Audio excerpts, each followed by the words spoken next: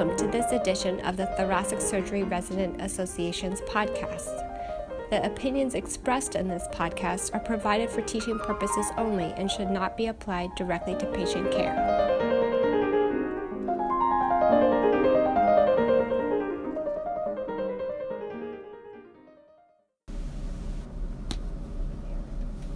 This is Constantine Mavroudis. I'm a surgical resident at the University of Pennsylvania, and I am here with Dr. J. William Gaynor, who is the Associate Professor of Surgery at the University of Pennsylvania and who holds the Daniel M. Tabas Endowed Chair in Pediatric Cardiothoracic Surgery at the Children's Hospital of Philadelphia, where he is the Surgical Director of the Heart Failure and Transplant Department and the Director of the Fetal Neuroprotection and Neuroplasticity Institute.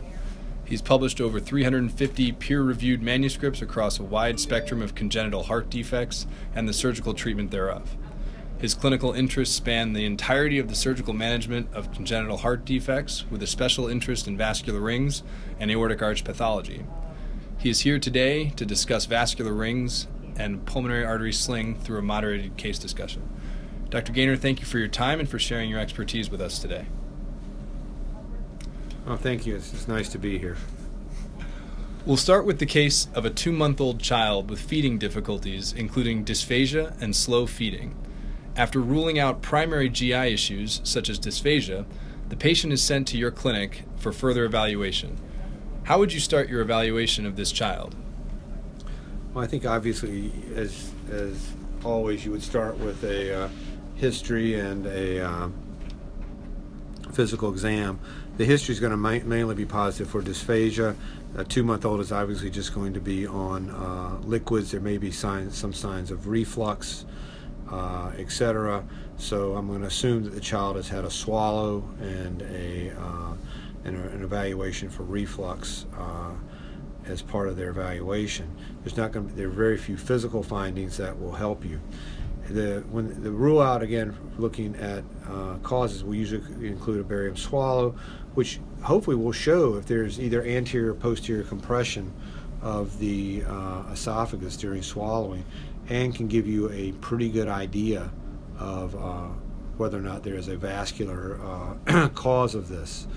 And if that's just, and if the swallow shows no compression of the esophagus with swallowing, then it's really unlikely to be a vascular etiology. So I'm assuming that when the kid comes, there's some concern that this is a vascular ring or vascular compressive phenomena.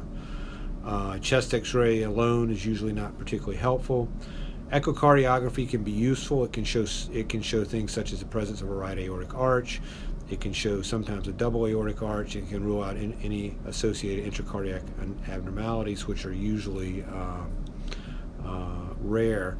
But I think really probably the preferred diagnostic technique would be MRI. It can really give you very good delineation of the anatomy.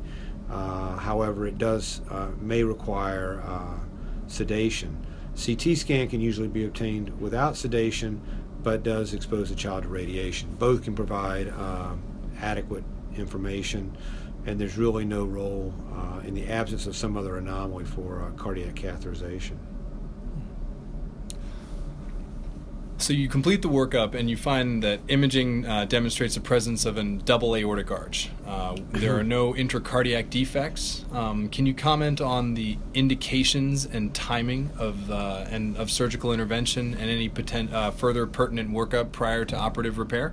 Well, again, it's going to depend on the symptoms. I mean, if it's a double aortic arch in a small baby, it can be dysphagia. Frequently, there may also be respiratory difficulties, which may masquerade as either reactive airways disease or recurrent infections.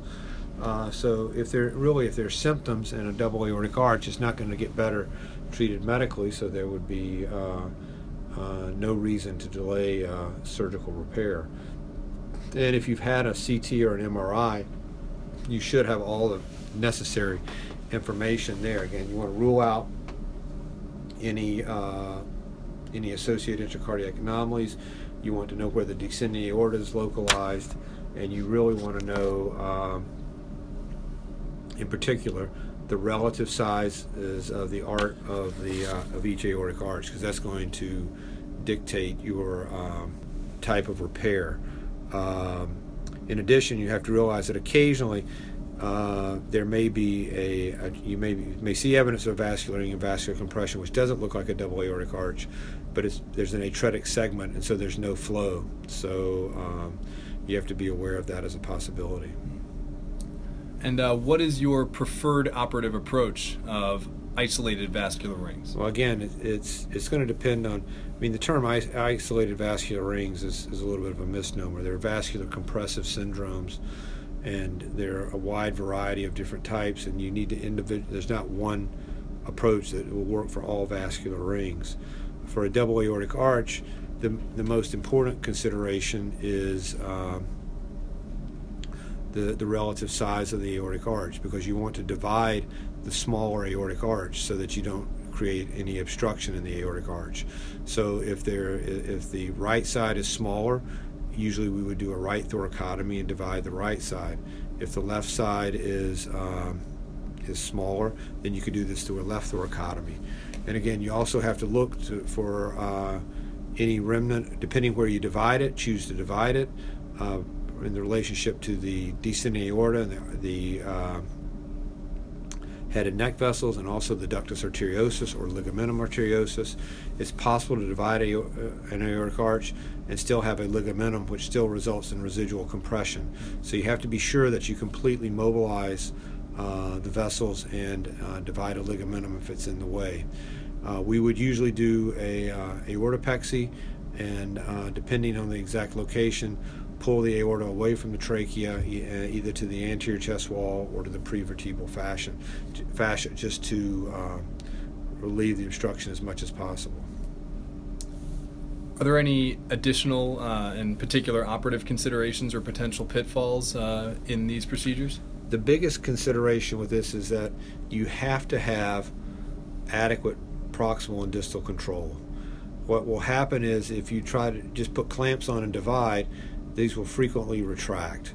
So you have to mobilize extensively and be sure that you have absolute vascular control where this cannot slip out of your clamp. Because if you divide near the descending aorta and it slips posteriorly and you lose control, the patient can exsanguinate.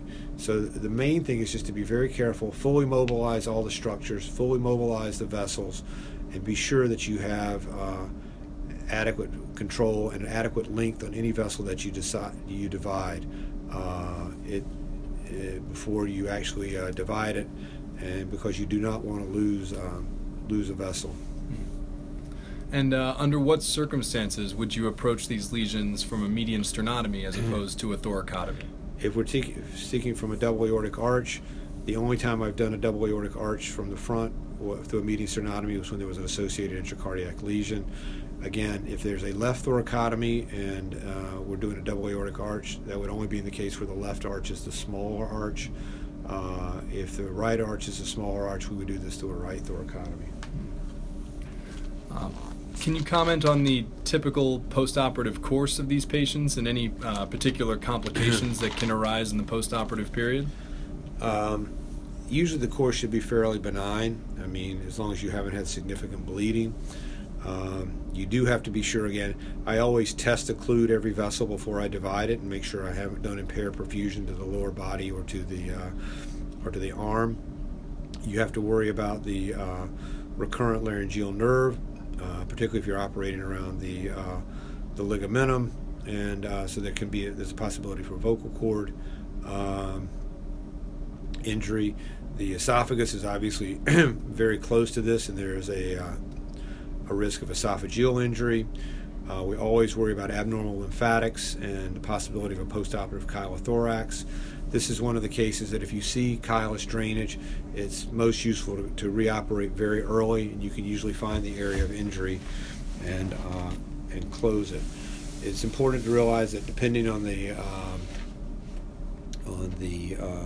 severity of the symptoms, there still may be some residual airway obstruction. The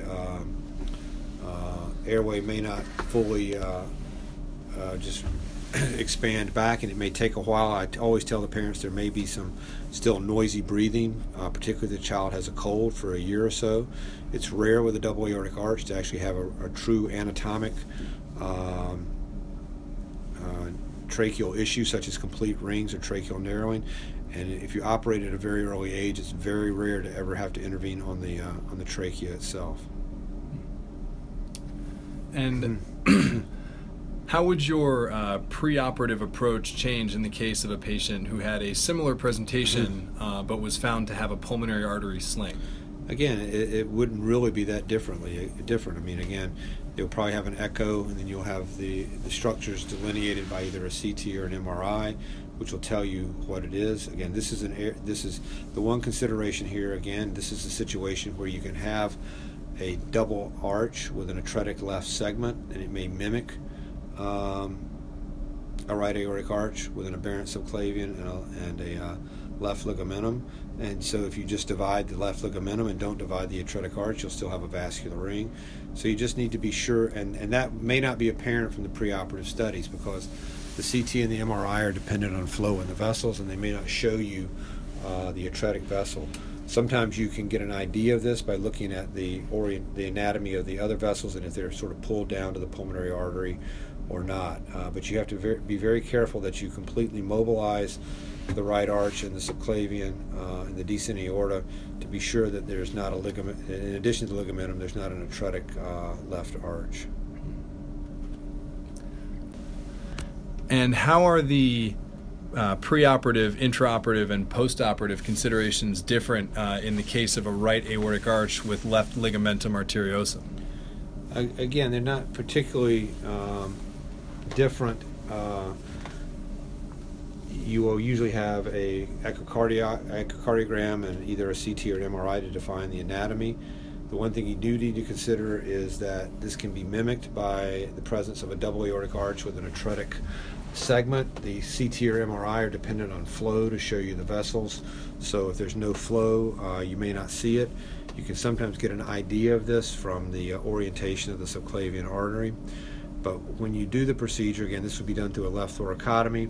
You need to mobilize the vessels completely, look for the presence of an atretic left segment, and if there is an atretic left segment and a ligamentum, divide both. Again, you need to be very careful about obtaining proximal and distal vascular control before you divide any vessels, but usually this should be a very straightforward operation. The postoperative considerations are again the same, concern about damage to intrathoracic structures, recurrent nerve injury, esophageal injury, chylothorax, and persistent symptoms. How would your preoperative approach change in the case of a patient who had a similar presentation but was found to have a pulmonary artery sling? Again, these usually present in a much different way. They're frequently neonates or infants. It's a much more complicated repair. This is the one situation where there is frequently a tracheal abnormality with complete tracheal rings and long or short tracheal stenosis. It's the one type of vascular compressive syndrome where it is common to need to address the trachea at the time of operation. So we would do these through a median sternotomy on cardiopulmonary bypass. We would usually divide, after mobilizing all the structures, we would divide the LPA and bring it around and reimplant it on the main pulmonary artery, usually with a Helmograft patch anteriorly to hopefully prevent stenosis. Although there is a real risk, these vessels are usually small, and there's a real risk of stenosis, and frequently a stent may be necessary in the postoperative period. Then the management of the tracheal rings just depends on the degree of tracheal obstruction. If it's very mild, you may not need to do anything. If there is a significant obstruction, again, it depends on the exact location. It's frequently distal, near the carina. If it's a very short segment, right where the vessel is, sometimes you can just do a very simple excision of one or two rings and an end-to-end anastomosis. If there's any longer segment narrowing, we would usually do a slide tracheoplasty, that will be our first choice for these cases.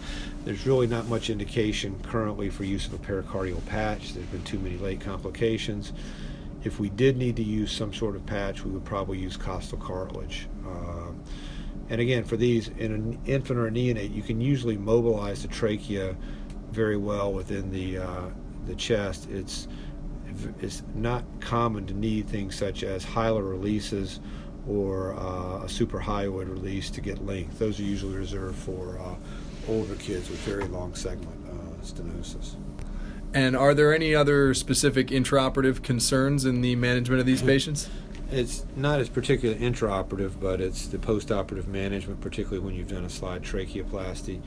It's rare that you need to do anything in an infant to fix the chin or do anything like that, but we do this as an airway team approach with our ENT colleagues. We use bronchoscopy during the procedure to assess the repair, and it's frequently necessary in the postoperative period that frequent bronchoscopy may be necessary for granulation tissue or to help clear secretions early on. So I think really the isolated vascular rings are usually managed by the cardiac surgery team. I think when you have something like a PA sling with tracheal stenosis, these are really managed by best managed by multidisciplinary airway teams, which will include ENT physicians. And can you share with us the long-term prognosis for these patients and how you typically counsel families after repair? Usually for an isolated vascular compressive syndrome, such as right arch with left ligamentum or a straightforward double arch, I usually tell, if there's not an immediate complication with injury to the intrathoracic structure, recurrent nerve problems, chylothorax, I tell the parents that it's very rare that they will need reintervention for this, even though they may have persistent symptoms, particularly if they have a cold, that usually the airway and the esophagus will recover and they will become asymptomatic. So I typically counsel them that for the simple ones, this is going to be usually straightforward, and that they're going to do well in the long run. Some will still have the esophagus may not be normal. Some still may have some swallowing difficulties, which may be a motility issue, even in the absence of any obstruction. There's concern in older patients when there's a Cameral's diverticulum that this may be a problem. That's particularly in the child who has a left arch and an aberrant right subclavian with a Cameral's diverticulum.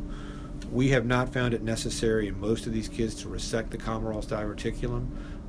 Usually, if we divide the ligamentum and pull the Cameral's diverticulum posteriorly, that's been successful, although there are some case reports of persistent obstruction with the Cameral's diverticulum, and some groups have advocated resection of the diverticulum and division of the subclavian and reimplantation.